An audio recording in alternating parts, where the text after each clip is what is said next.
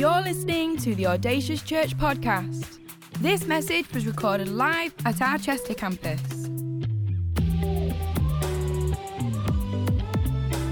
We know this is a great investment into your life, so tune in, listen up, and stay focused. For any more information, visit us online, audaciouschurch.com. Well, we are in our series, Why Did the Christian Cross the Road? And when I first saw this series title, I thought to myself, that's a great question. Why did the Christian cross the road? And I was waiting to slide on the next post of Instagram and see the punchline. But there was no punchline. And it just keeps you on the edge of your toes, doesn't it? That kind of series title, Why Did the Christian Cross the Road? I was trying to think of something clever to say, but I couldn't think of it in time. And we're jumping in today. If you haven't been with us, check them out on the podcast. Get involved. They have been absolutely amazing messages. But we're jumping in today, and we're talking about a first aid faith. First aid faith. But before we get into it, I want to just talk to you about times that we've all felt disqualified. We've all been there, haven't we? Either in a big way or in quite a small but funny way. And I've got a story to share with you. Can I share a story? Can I be real with you today, church? So this story started back in PE. I was in high school, and we had, you guys, when you have PE in the morning, isn't that just like the best? No maths in the morning, straight into PE. And we had PE, I think it was second lesson, and there was rumors of an athletics competition in the afternoon, and I hadn't been picked. And I was like, oh, I only wanted to go because of the day off school. I didn't actually want to do anything. I just wanted to go, have a day off school, see all my friends from all the other schools, from the region, all get together, all have a laugh. And we're playing football, and next minute, Sir calls me out of the game. And I'm thinking, what have I done here? What have I done? And he pulls me out, and he's like, Josh, I want you to go to the athletics tournament this afternoon. In my head, I'm just buzzing. I stop listening to what he's saying to me. I'm just thinking, I get to see all my pals. I've got the day off school. This is going to be fantastic. Didn't listen to any of the information that he was giving me. I didn't listen to what he actually wanted me to run, what he wanted me to do on track. I just said, yes, I'll be there. Yes, without even listening to the information I was being given. And then next minute, Sir just pulls out a hurdle.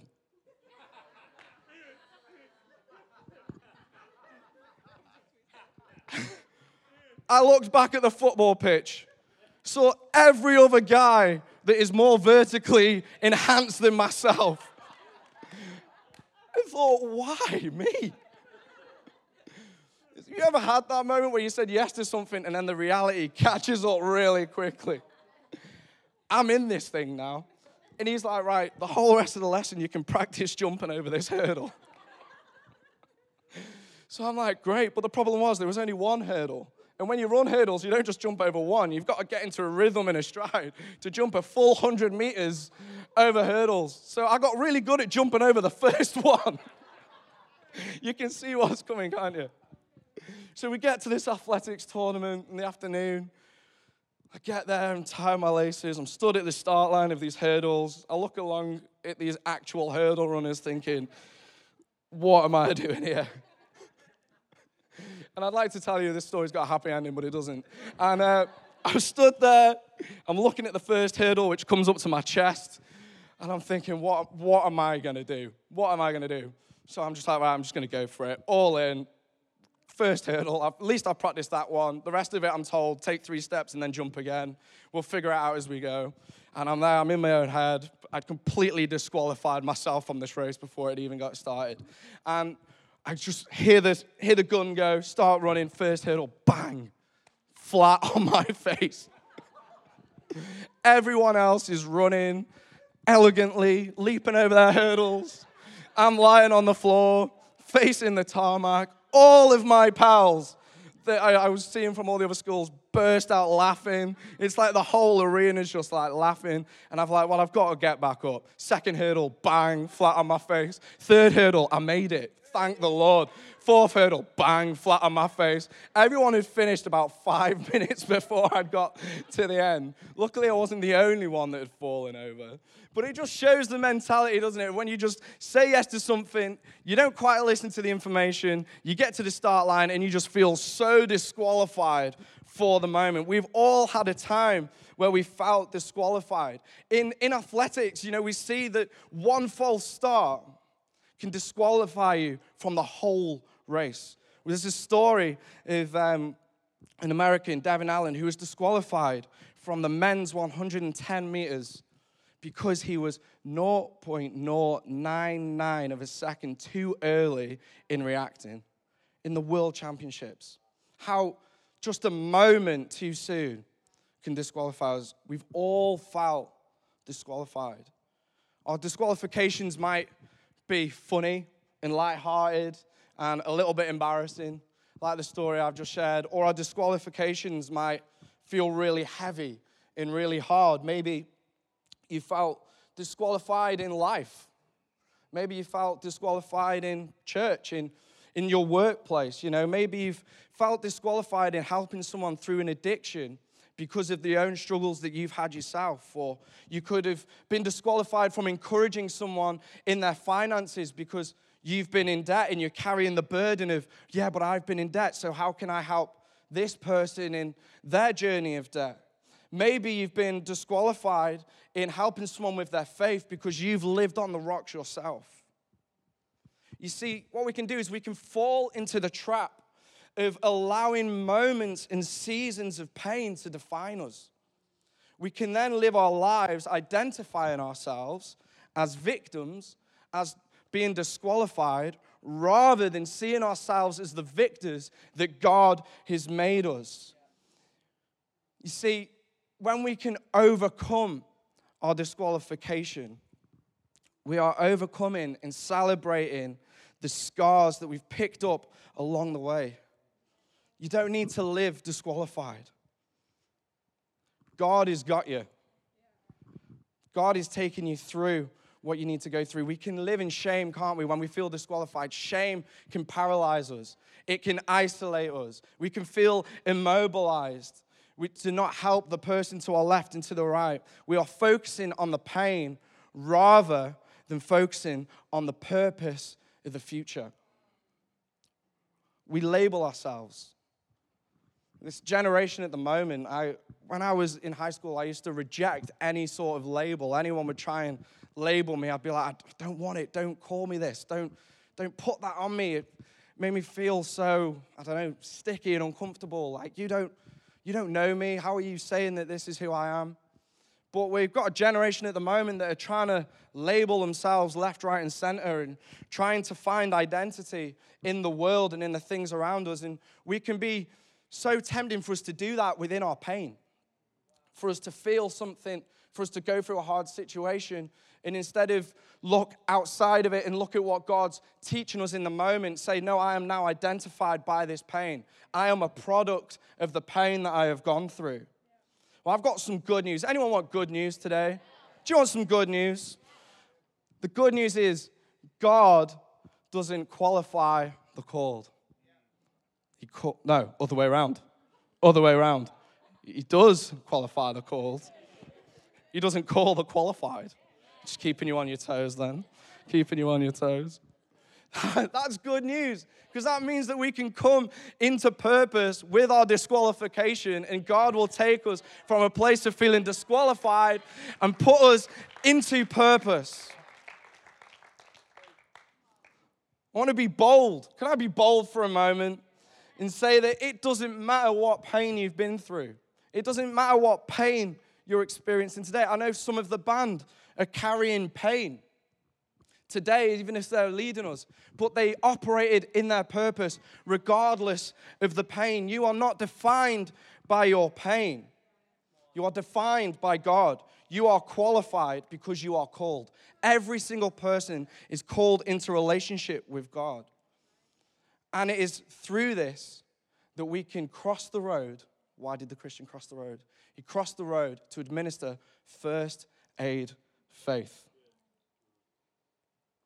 It says in Luke 33 verse 4 in the story that we're preaching off today.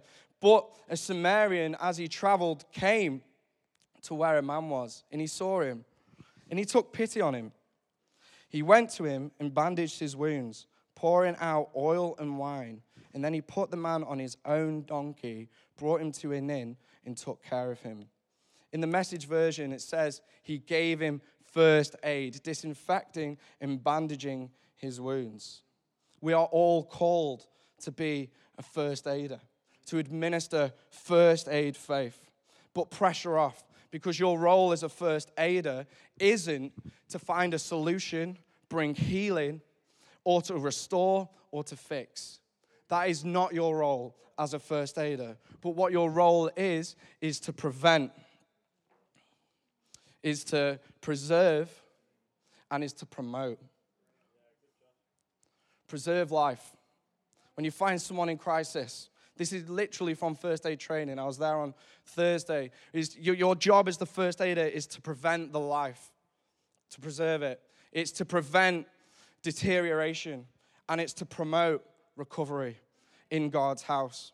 When I look at this story, God really spoke to me about empathy. It says that he took pity on the man that he'd found. You see, empathy is the ability to understand and share the feelings of another. Empathy comes from a soft heart. Empathy is what intrinsically motivates us towards action when we see someone else in need. Because if we've got a measure of empathy, it is impossible to move past the person that needs our help and needs our support. Church, can we all pray? We can all pray this prayer. God, give me empathy. Give me a greater measure of empathy so that I can administer first aid faith to the people around me. That I won't have a hard heart and be sheltered away from this, God. But I will be full of empathy. I will be soft. And when I see someone hurting in my workplace, I'll have the boldness to administer first aid faith. When I see someone on the street that needs direction, I will administer my first aid faith. We are all called to be first aiders. We are all called to be first aiders. In church, I want to really quickly give us two things that if we're brave enough to let God into and let him get to work in our hearts and let him change something deep within ourselves and in our own pain, then that will free us to administer first aid faith out of our most painful places.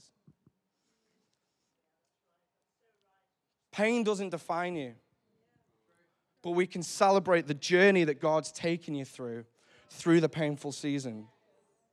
I'm believing that right now as we go through these two things, that the Holy Spirit is going to move powerfully, and we're going to see people freed just in the speaking. Never mind when we get to the response. I'm believing that you're going to hear these words and you're going to instantly be set free from scars, from pains, from glass ceilings that are keeping you restricted and out of service to administering a first aid faith to the people that need it most from you.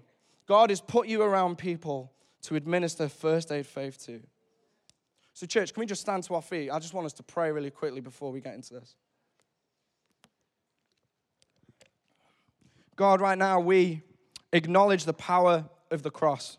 Jesus, we acknowledge the freedom that you won for us when you took the pain of the cross upon yourself. Right now, as a church, we step into the freedom that was won for us.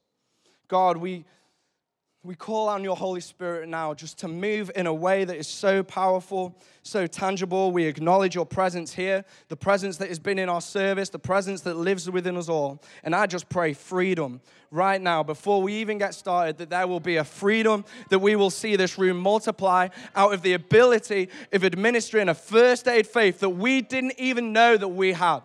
God, use us. Holy Spirit, move today. In Jesus' name. Amen. So the first thing you need to do, you can take your seats. The first thing you need to do to bring yourself into freedom out of victim and into victory is learn to celebrate the scars. Celebrate the scars. Scars are evidence of healing. Aren't they? The only reason we're scarred is because that shows there was a wound, but now it is healed. How good is God that he has created our bodies that we can heal, we can repair.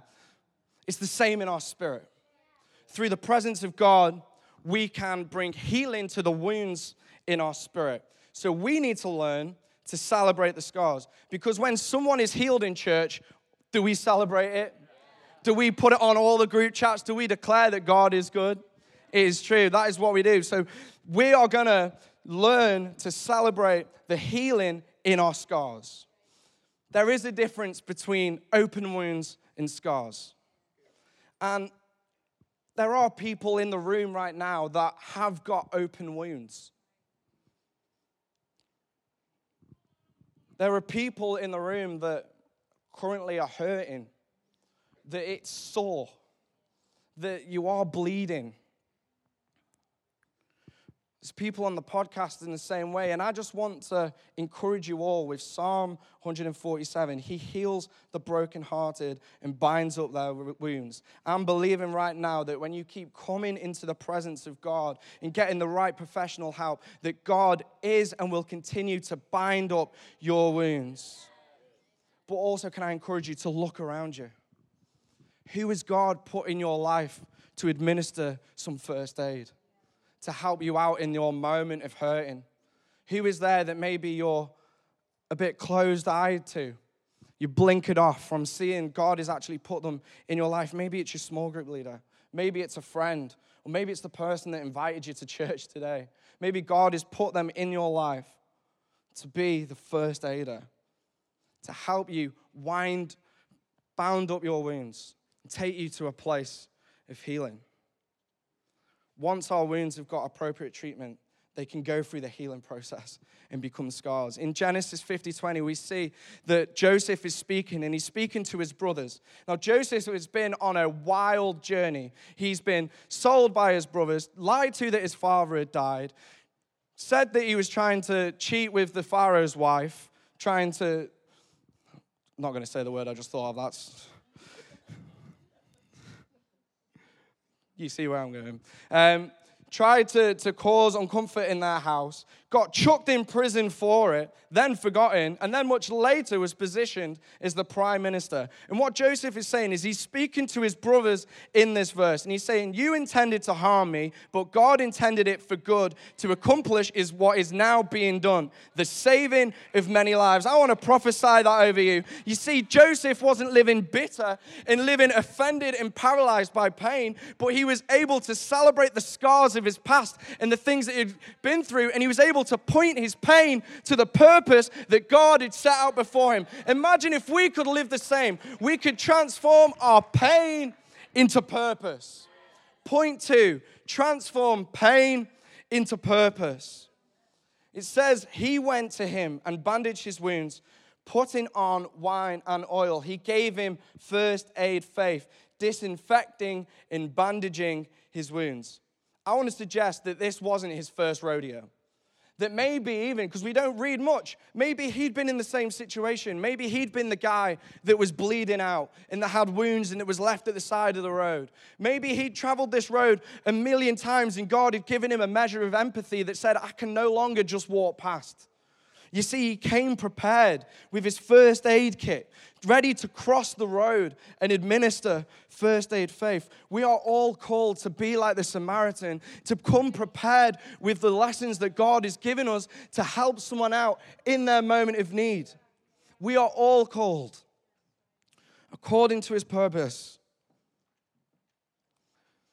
See, God is on the move, and God wants to use you to transform what is the most hurtful thing into the most powerful thing. We've pastored one of our young people for the last couple of years through an epic journey of fighting, resilience. There's been low moments, there's been tough moments, and I remember the first time that they really opened up to us about what was going on. I just said, Job, what the locust has stolen, God will restore it.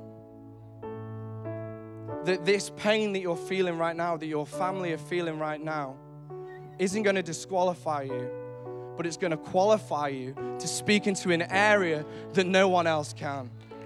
That God is going to use the pain, the hurt, the frustration, the loss, and He's going to use it to qualify you to preach and to speak into an area that no one else can preach and speak into. I want to encourage you all that you are qualified. Each and every one of you, you are qualified to speak out. You're qualified to support. You're qualified to mentor. You're qualified to shepherd. You're qualified to pastor. You are qualified to teach. God doesn't call the qualified. He qualifies the called. Why is that so hard for me today? God doesn't call the qualified. He qualifies the called. I remember when I became a youth pastor, people used to say that to me all the time. Because I'd been on like a 3-year journey of getting my life back with God before I became a youth pastor. And I felt so disqualified because the places I had been were the complete opposite of the places and the environments that I was now creating for young people to live in. But I first joined the youth team because God spoke to me, not through the good things I could do, but through the pain of where I had been, and told me not to ignore the lack, not to ignore the pain, but to become the person that I needed to create a space and a place for young people so they don't have to experience it as well. When you are willing to look at your scars, when you're willing to look at the past with the eyes of God and invite God into it, He will use those scars to speak to you about the pain you experienced and about the future and about the purpose that He's got planned for you. We see it throughout businesses being born. There is always that early struggle, pain start. If you are in the early struggle, you are feeling the pain, the world is pushing back against you. Be encouraged. God is for you. God is with you. There is purpose in the pain. There is a first aider here in this church, in your small group, in your prayer group, ready to support you. But the first thing we do as first aiders is assess. And we assess through conversation. Now, if the patient doesn't want to speak back to us and want to help us understand the pain they're going through, then there's nothing that we can do. So first aiders know that it is not your responsibility to fix, to heal, to restore. It is your responsibility to preserve, prevent, and promote. And then it is God's responsibility to heal, to restore, to recover, alongside the professionals that are so good at what they do. First aiders, you're not counselors, you're friends. If someone needs counseling, speak to your leader.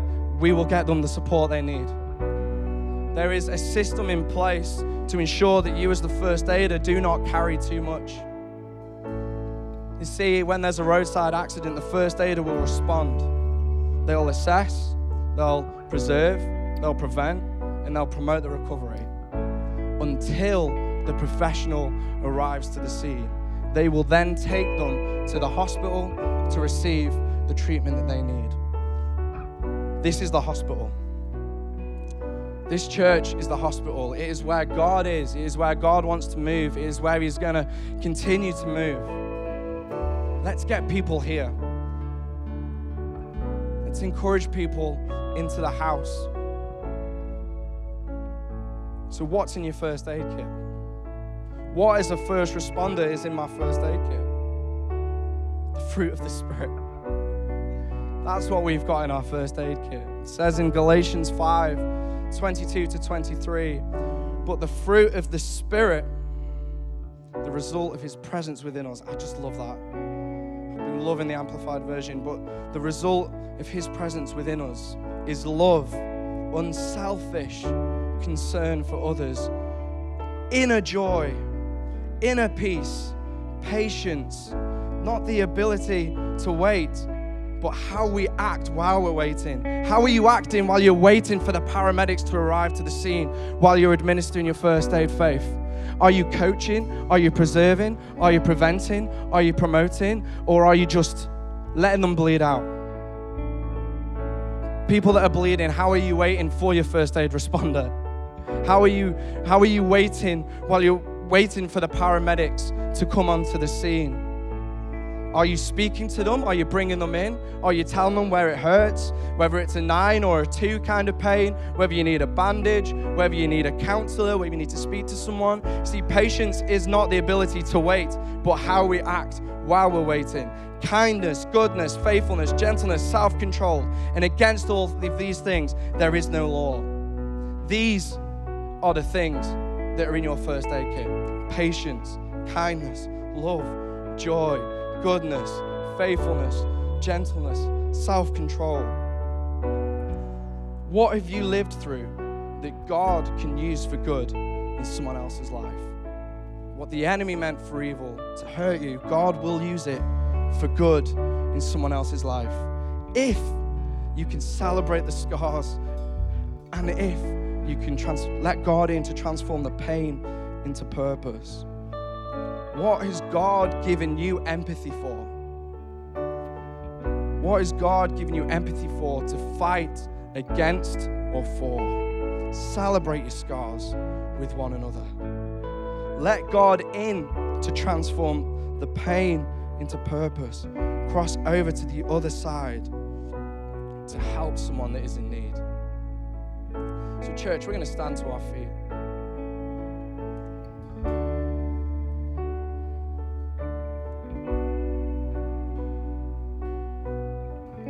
I want us all just to close our eyes for a moment.